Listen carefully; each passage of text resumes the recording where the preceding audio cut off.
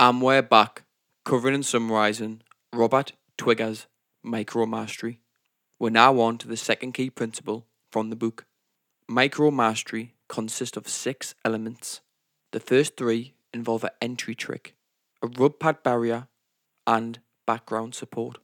First off, every Micromastery involves an entry trick, which is a cunning scheme that speeds up your performance and pays off immediately.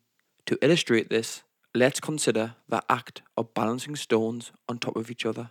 The entry trick in this case would be to find stones that have 3 raised lumps, but in close proximity in the shape of a triangle. These 3 bumps will create a small platform that another stone can easily fit on top of and stay in place.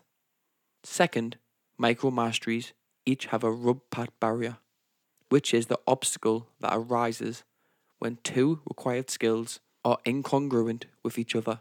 The name of this element comes from the game of simultaneously rubbing your stomach and patting your head. If you try it out yourself, you'll see that it's often difficult to do it on the first attempt, hence the barrier. If we continue with our previous example of stone balancing, the 2 skills you would need to coordinate are working out how to balance the stones while also visualizing the shape of the tower. Let's say you found 5 stones that are perfect shape for stacking, but then you find out that the 3rd stone doesn't have the 3 small bumps needed to balance another stone on top of it.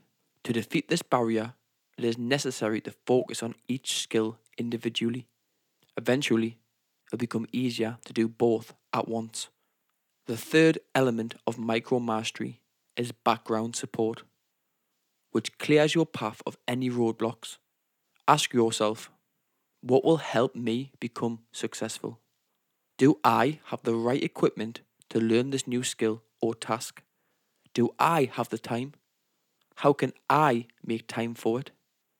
To make this point more concrete, let's look at drawing.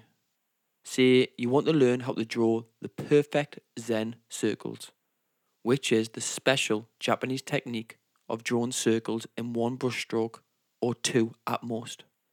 What will help you achieve this skill is a really nice pen, one that makes you feel good while using it. This could be a fiber tip pen or a brush pen, or any other pen that can produce clean brush strokes. So, those were the first 3 elements of Micromastery. In the next podcasts, we'll be looking at the remaining 3.